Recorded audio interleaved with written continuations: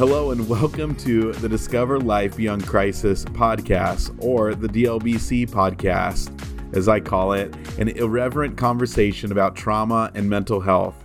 Welcome to this community. Today, we're talking about COVID-19 vaccines, what happened at the Oscars, and for our big discussion today, we are going to be talking about the iconic Tina Turner and her new documentary that is on HBO Max. And I'm excited to get the show started. Emily, how was your week? My week was really good. One thing that was kind of new for me this week is I've been trying cooking. And I cooked, a lot of chicken, mostly. But yeah, I've been trying my hand at cooking lots of different proteins and vegetables, and it's been good. You know, it's a struggle. We've come a long way from just fried chicken fingers. And that's right. Now adding the vegetables in there. She even used the Instapot. It's true. I use the Instapot. And I mean, what we need to clarify is I've come a long way from microwaving fried chicken fingers. Yes. Okay. It was a big step when I found out I could put them in the oven. That changed my life a few years ago. Yeah. Well, for me, it's been, run of the mill week, just doing the same old stuff. We finally launched our podcast officially onto Spotify, onto Stitcher, and by the time this podcast comes out, we will be on Apple Podcasts as well. So if you're already listening, make sure that you hit subscribe and give us a review. Let people know how much you love us. Yeah, so we have a pretty good show, I think, planned for you guys. We said last week that I was getting my second shot of the Moderna, and I was afraid of the possible reactions, but I didn't have any. All I had was just a little bit of sleepiness, but I did get into a car accident, so I think most of that was just my body being in pain from that. Got it. But you don't think that the car accident was related to the vaccine? No, because the car accident happened before I got the vaccine. Oh, okay. Yeah. Just making sure. I didn't want to accidentally make some sort of claim connecting the two. You mean you don't want to make any crazy proclamations that aren't supported by science about vaccines and the different things that they may or may not cause and their connection to Q? No. Who knows? Yeah, well, I mean, I love making connections to Q, but no. I think there's more than enough of that going on out there, which I think we'll get into that. But I just have to say that you're kind of a jerk, because I had a terrible reaction to Moderna and I guess in the scheme of things, it definitely made me think, wow, I really am glad I never had COVID, because just reacting to the vaccine for a couple of days was pretty terrible. But there you go. Anybody that's got anxiety about getting the vaccine, just be like Mason and have no reaction. You'll be fine.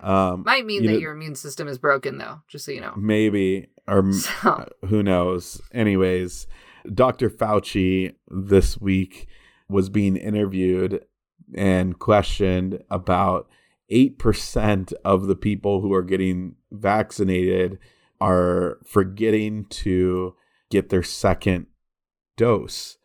And people were thinking about the different reasons why they might not get their second dose. Maybe they're forgetting, maybe the Johnson & Johnson stuff, maybe that played a recent role, but I don't think, I know for myself, it was something that was actually pretty stress-inducing, because I did not want to forget to be on time for my second dose. Right. Like the days leading up, I was having trouble sleeping because I have a fear of oversleeping through important things. And I haven't done that actually a lot at all. But maybe it's because of the fear of that.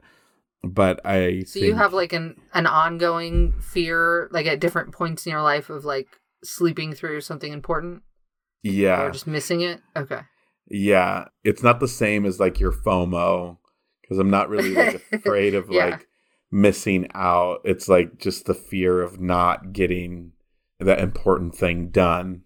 And I guess, I don't know. And it's not like, I don't have any fear about the actually, I do hate needles.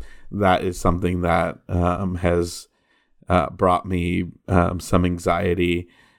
But, I'm not an anti-vaxxer. I'm not somebody who denies the existence the of use, science. Just the existence and the usefulness of vaccines and how big of a role that they've actually played. And I know that some people, but I know some people who are not getting vaccinated, and I just don't understand why. And it goes back to they just think this whole thing's a hoax and that it's not that bad. Yeah, there's people that think that, and then there are people, there's people that are specific about not getting the COVID vaccine, and then others that just won't get any vaccines, and yeah, there's a lot of different reasons. Yeah, any vaccines, period.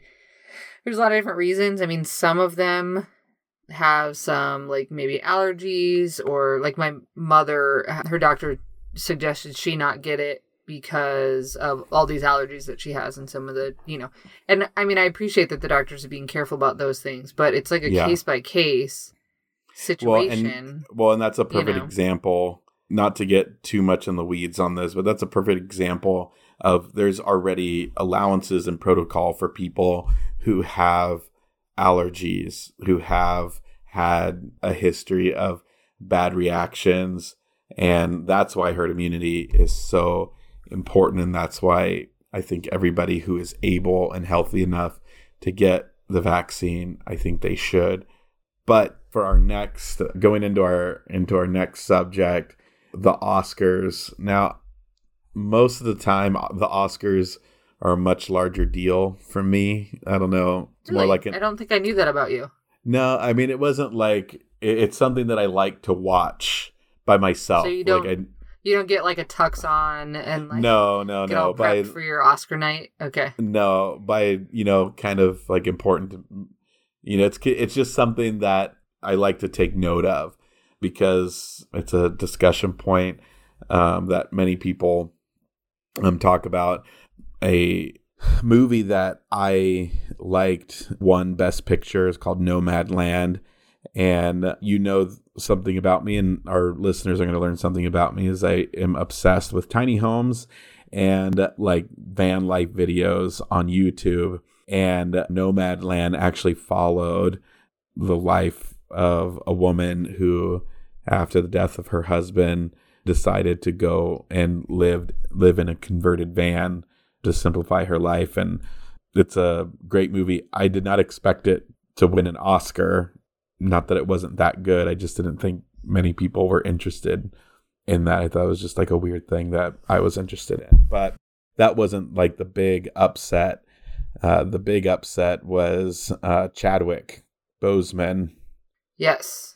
Yeah, that was pretty interesting, actually. I definitely thought that he was going to win Best Actor.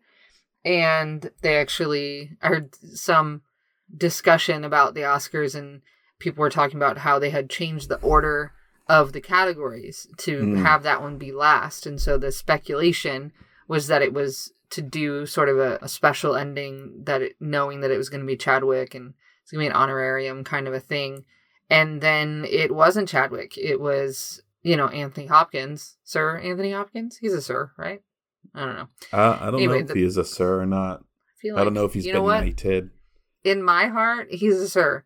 Also, did you know that like his friends call him Tony, which is so casual and fun? But I almost feel like it's hey Tony, I almost feel like it's too casual. Yeah. So the late Chadwick Boseman lost to the legendary Anthony Hopkins, and I only watched the highlights of the Oscars.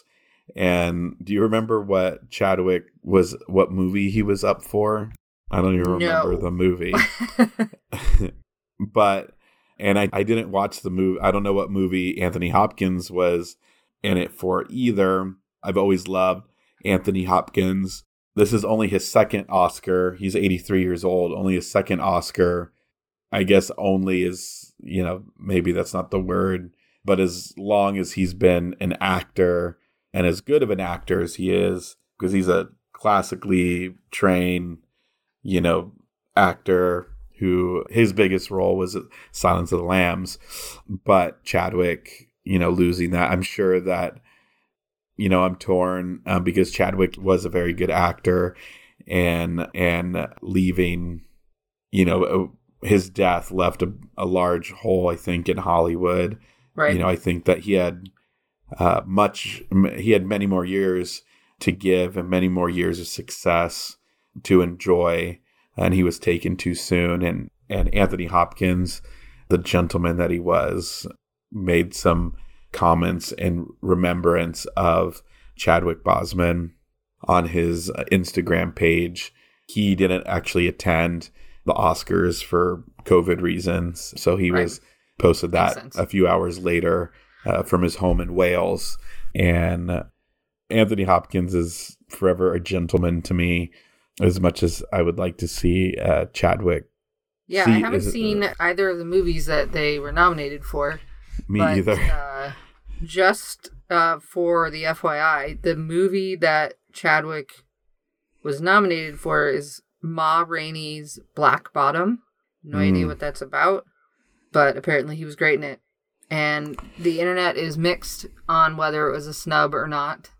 Yeah. And I think you're right. I mean, it's hard, because Anthony Hopkins is a great actor. Anthony Hopkins is just such a great actor, so it's hard to make that firm determination.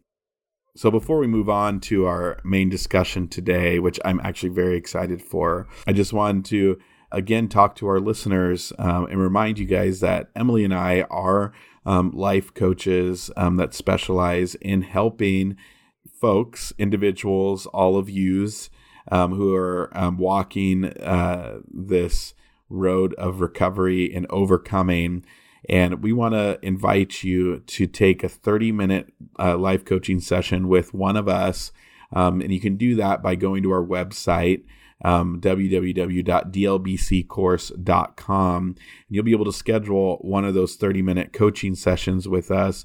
In that coaching session, we can guide you in some next steps, whether next steps is something outside of our help, or next steps might be to continue coaching with us. We have coaching where you can buy them on an individual basis. You can buy packages and then or bundle them up. And we also have our online course that's going to be launching very soon. And then there'll be bundling deals when that happens. So stay tuned for that. And then we want to invite you guys to join our community on Facebook. And if you go to facebook.com/DLBC today, you'll be able to see updates on stuff that we have going on. And, feel free to contact us on there, comment on any of our posts. We want to hear from you. Now, today, we'll be talking about Tina Turner. Now, Tina Turner, she is iconic. She made her big break with her husband, Ike Turner, and it was Tina and Ike, or Ike and Tina. I can't remember which one came first. Tina. Is it Ike and Tina? Of course, he went first. Yeah, it was Ike and Tina. Jerk. Ike and Tina review or something like that. Something like that. And Ike, in his own right, recorded the first rock and roll album in existence. And when he met Tina, she showed him that she can sing, and they became not just a duo, but they became husband and wife. And there was a documentary that was recently done about Tina Turner on HBO Max. And if you don't have that, I'm sure you can steal your friend's login. I suggest that you watch it. And I think Emily... You could also ask your friend. You don't have to steal it. You can just ask them to borrow it. Or that, whichever works for you. I thought we'd encourage positive behaviors. But, whatever. Do you? Whatevs. And just, for Tina Turner and Ike Turner, they found success as a duo. And then at some point in throughout their marriage, Ike was abusive. And it was something that Tina kept away from the public until one day she found the strength within herself to say, no more. That's not the life that I want to live. I want better for myself, after beginning to chant from a friend who was Buddhist. And from that, she was able to find strength to be able to fight back with One Ike. thing that was kind of interesting about that part in the, like, I loved this documentary and always have been, like, since I was a kid, a huge Tina Turner fan.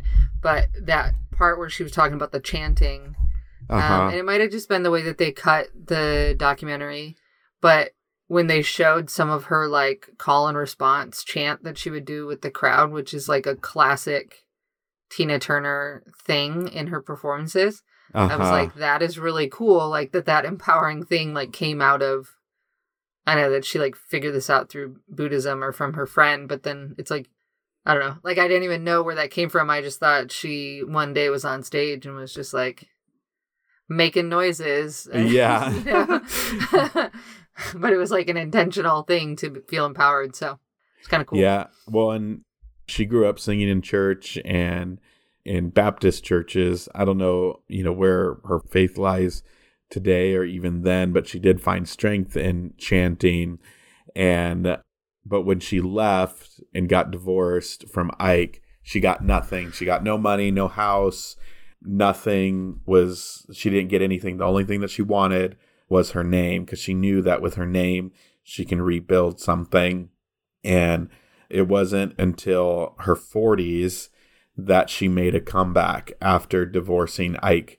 And it wasn't until the notorious song, is it Notorious, or the well-known song anyways, What's Love Got to Do With It? For those of you kids that are too young to know who Tina Turner is, I'm sure that you've heard the song What's Love Got to Do With It. And if you don't, go to Spotify, go to YouTube, whatever, search What's Love Got to Do With It, and you'll hear it and you'll be like, oh, that was on this movie, because it was a song that was playing, all through my childhood, on the radio and different movies. And even now it still shows up. And all of this, she lived in, when it's all said and done, I think the position that everybody would take is, I think now she's in her late 70s. Mm-hmm.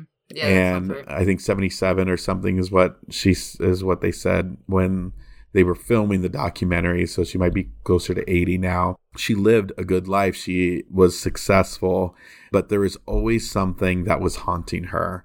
And it was her own story of abuse, her own story of trauma. Right. And she had the upbringing. So, like, she grew up in a traumatic situation of being physically abused and seeing abuse around her. And then she went right into that situation with Ike. I think she was 16 or 17 when she started singing 17. With him. And he transitioned it from being like friends to, okay, we're gonna get married, because of he needed to get control, even down to, like you said, her name was something that he assigned to her. That's not her birth name. He gave her the name Tina and built this whole empire on the back of her name and her talent, all while physically abusing her and mentally, and emotionally manipulating and abusing. And I mean, I've always heard that story about her, but I did not realize the gruesome nature and extent of it. And even hearing, like, her sons talk about, one of her sons talked about seeing his father Ike pouring, or I guess not really pouring, it was probably much more aggressive, but scalding hot coffee on her and causing these burns.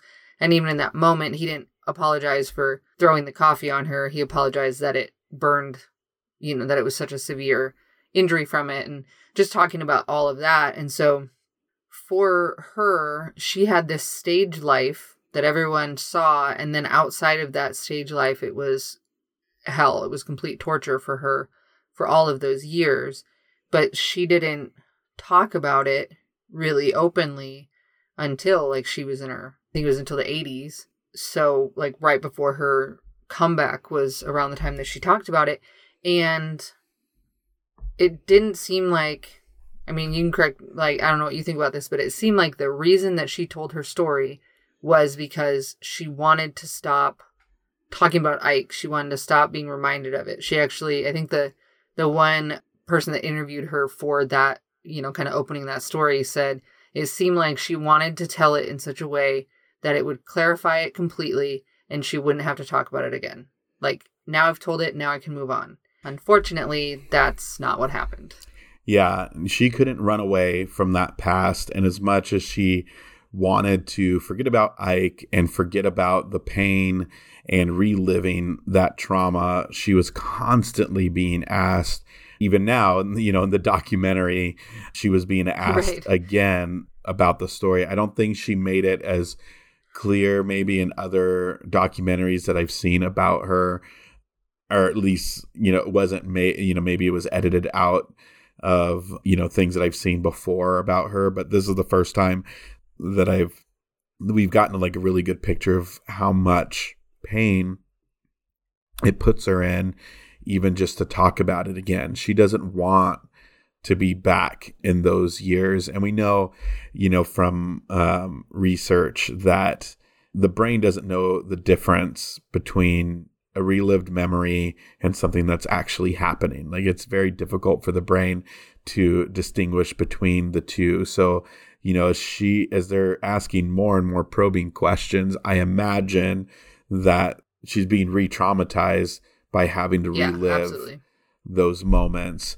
And she thought, when she was at the height of her comeback, again, she couldn't get away from Ike. And, part of it was, back in the day, it was because they had been, Ike and Tina, and now she was by herself. Well, now she, in her comeback, it was only her, and they kept on bringing it back to those years before. So they decided to write a book, and she was thinking like, okay, finally, if I put it all out there, if I give them all the details in this book, then I'll never have to talk about it again. And it wasn't the case. And people continue to ask her about it. And the hard thing is, and I found this to be true in my own life because I've shared my own stories of trauma, but people will express, how much it means to them that she overcame that she fought her way out of that abusive situation. Right. And so it's like, which is absolutely true. Like, when I was watching it, even hearing the story again and hearing about her, I just thought, what a strong person she is, and, was very inspired by it. But the interesting thing is, it's like, she now has become her story now represents the ability to get out of that kind of situation or to overcome that. And for her, like, it's not that for her. So it's almost like something that is so, I know, like, for me, even like my stories of trauma and things that I've been through, it's so vulnerable and personal, and an experience that even no matter how many times I tell it, the listener really can't understand all the experience of that moment, but they're receiving what they do receive. And even if it's giving them encouragement or it's helping them to feel empowered, their reaction isn't like it can feel like your experience is almost being minimized and turned into just this symbol for something, symbol for overcoming, or almost feel like, I don't know, it just makes it feel like it's not, it separates it from your personal experience and creates this separate entity of her story. Like, there's Tina, and then there's Tina's story. And I think at one point in one of the interviews, she was even talking about, like, it's almost, or no, someone was talking about her telling the story, and they said her story is almost no longer hers. Like, it's kind of taken on a life of its own thing. And even when she made, they made a movie about it, right? Which starred Angela Bassett as Tina. And there was a moment where they're doing like a press release and all that, and she's sitting next to Angela Bassett, and someone asked her if she'd seen it, and she says, no, I don't want to watch that. Like, why would I want to just watch and see that violence? Like, essentially, she's like, I experienced it. Why would I watch it dramatized? And, like, I just thought, even that moment, I thought, what a funny question to ask. Like, who would watch that? Yeah. Like, I already been there, done that. I don't need to watch it again. So I think if it were me, and somebody making, a story about making a movie about what my family had gone through, I think the only reason why I would watch it is because I'd want to make sure that it was a good quality. But she was not even, she hated her story. And I don't want to take away from her strength, and I don't want to take away from what she was able to overcome. But I don't know if, some of you are listening and kind of feel this way, but I know, like, for myself, and it seems like Tina Turner had this as well. She didn't want to be defined by this crappy stuff that happened to her. She was a much better talent. Like, her talent should have overshadowed everything that she had gone through. And, some of it was because of the times, she was a woman and she found her first success in the shadow of a man, even though she really outshined him and became really the star of the duo, and then was able to come back, and when everybody was telling her, her dream was to be Black female rock star at 40 years old. And they were like, you can't do it. And she's like, I'm going to do it. And she did it. And at the height of that, they're still going back.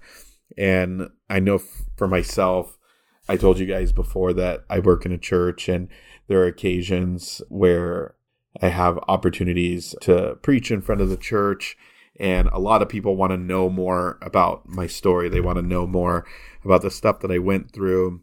And, I'll share a little bit of it.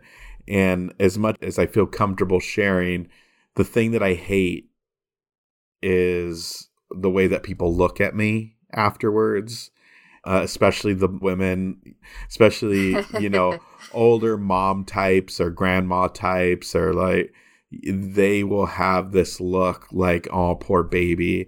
And I'm like, I'm a 33. There's like a pity. Yeah. I'm a 33-year-old man. And, that stuff that I went through, it sucked really bad, but I came out of it, and I don't want to be defined by those things. Those things are things that I couldn't control. And the things that I can control in my life, like, I want to be known for those things. Right. Like, not to be known as like, oh, wow, you're doing really good for someone who was in foster care, or you're doing really good even though your mom died. Like, that kind of vibe. Like, it's just completely separately from that, just to be known as like, I am a successful person, not in spite of my circumstances, but just as an adult, I've had these accomplishments. Yeah. Emily and I both have been working in nonprofits for a while. Emily now works for a law firm representing schools, but in our nonprofit work, fundraising is one of those things that's like, you kind of look at it as a necessary evil. But the thing that I feel most uncomfortable in those situations is when the sharing of what we do becomes exploitative of the people that we're serving. And I'm coming from a place of like, I've overcome it.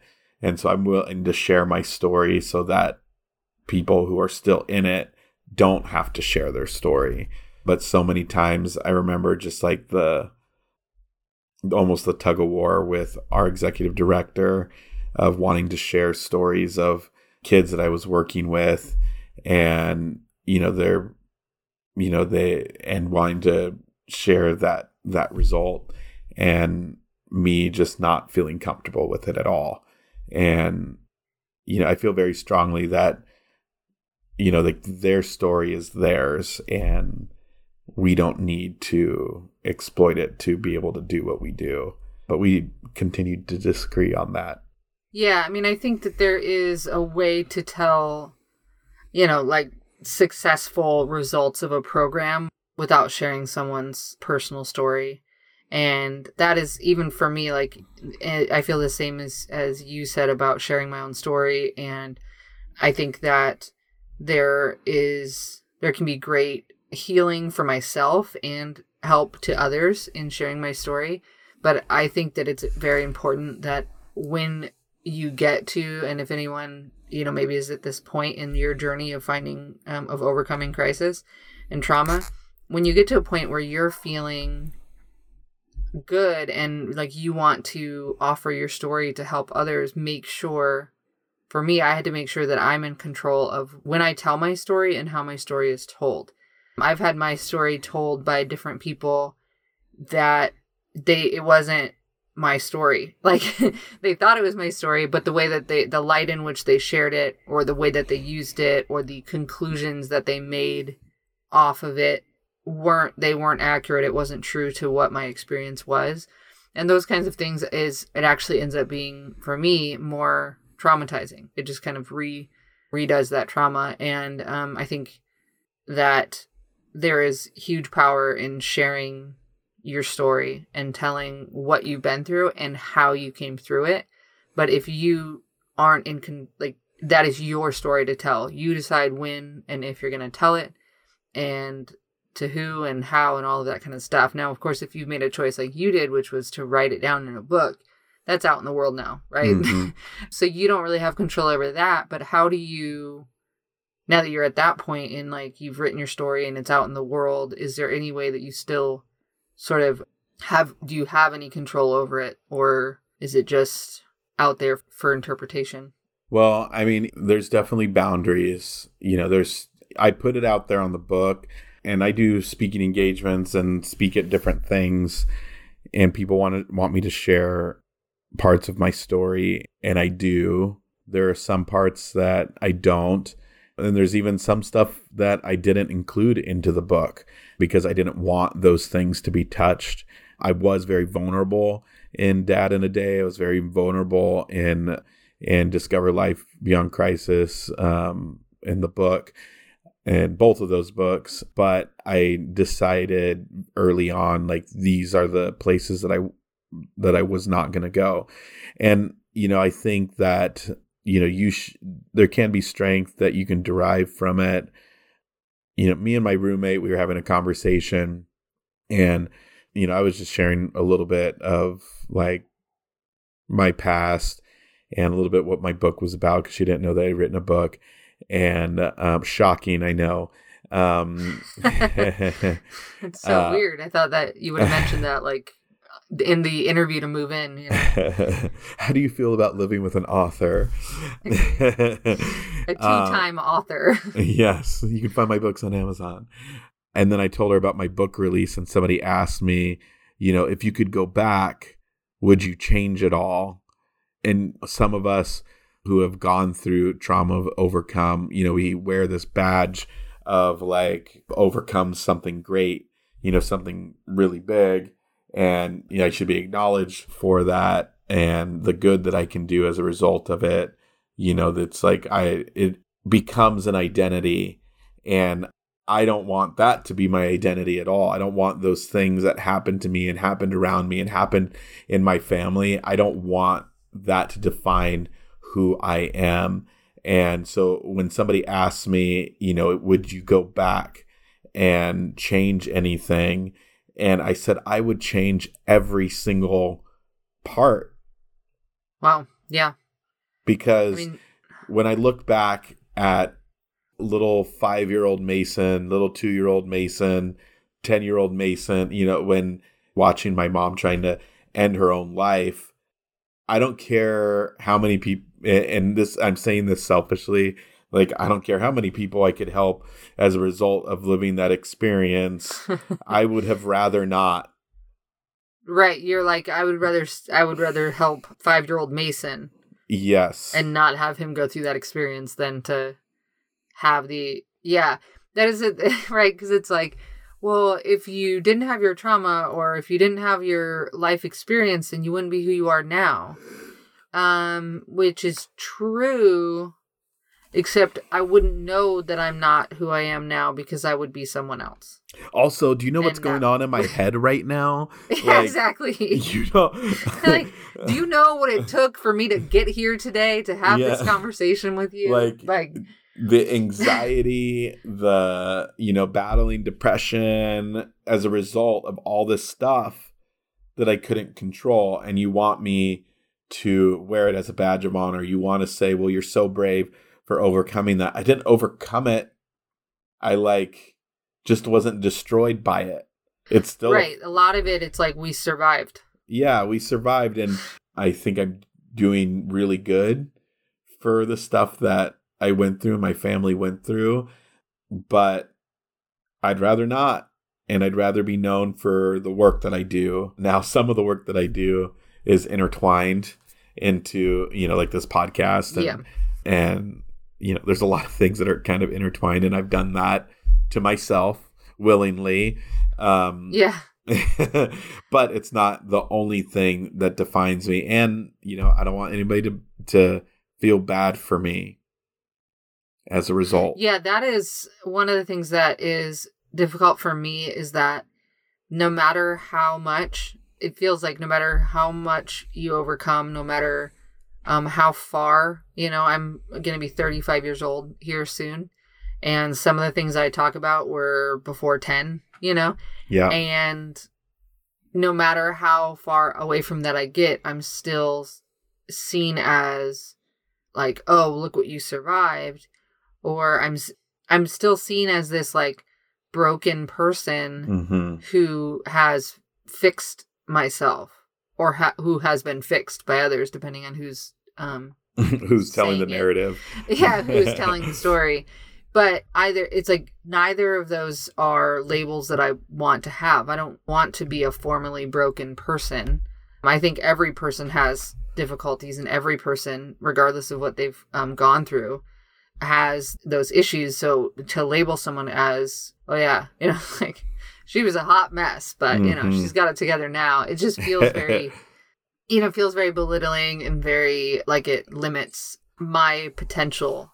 Like there's a ceiling or something there where it's like, if somebody needs to hear my story so that they can find their way to the next step of their journey towards health, then I'll sit and talk to them one-on-one any day, all day, like it's absolutely there for them to learn from. But I think that it's, maybe this is a lesson that we can all take, to not view people by what they've been through, but to try to actually get down to the heart of who someone is, and to see them as that first, and then let their experience be second. Yeah, and as we are coming to an end for the show, I feel like there can be so much more discussion on this, and maybe one day we will. And if you feel like you have some comments, feel free to comment on our Facebook. But everything that we talked about today, I want you guys to leave with several things. First, your story is your story. You don't have to tell it. You can tell it either way. It's up to you. And if you don't feel comfortable telling your story, I hope that you're able to find the confidence and the strength to be able to say no. You're allowed to put boundaries in what you share. And at the very least, even if you just share with loved ones, just to bring some understanding of like where you are. I know, like, I don't know about Emily, but when I'm with somebody, at some point comes the conversation of, I went through all this stuff, but this is how it plays out in my life, choosing it to be there, but also understanding that telling your story can come at a cost. When I was writing my book, I had already gone through therapy. I had already done a bunch of the work, but I almost re-traumatized myself in retelling my story. And that was something that I did not expect. And it took some time afterwards, going back in therapy and reprocessing everything to be able to get through it. So understand that telling your story can come at a cost, just to your own mental health. And so make sure that you're in a place where you have the support you need, whether that is professional help, like a therapist, psychiatrist, and then also having supportive family and friends around you. Be sure that you have those things in place. Yep, absolutely agree with all of that. And one other thing to make sure you take from this podcast is go listen to What's Love Got to Do with It. It's a great song. Yep. Talks about a secondhand emotion. Go watch the And movie What's Love Got to Do go with It watch with the Angela movie. Bassett as Tina Turner. Oh, And come then, watch this documentary on HBO Max. Yep.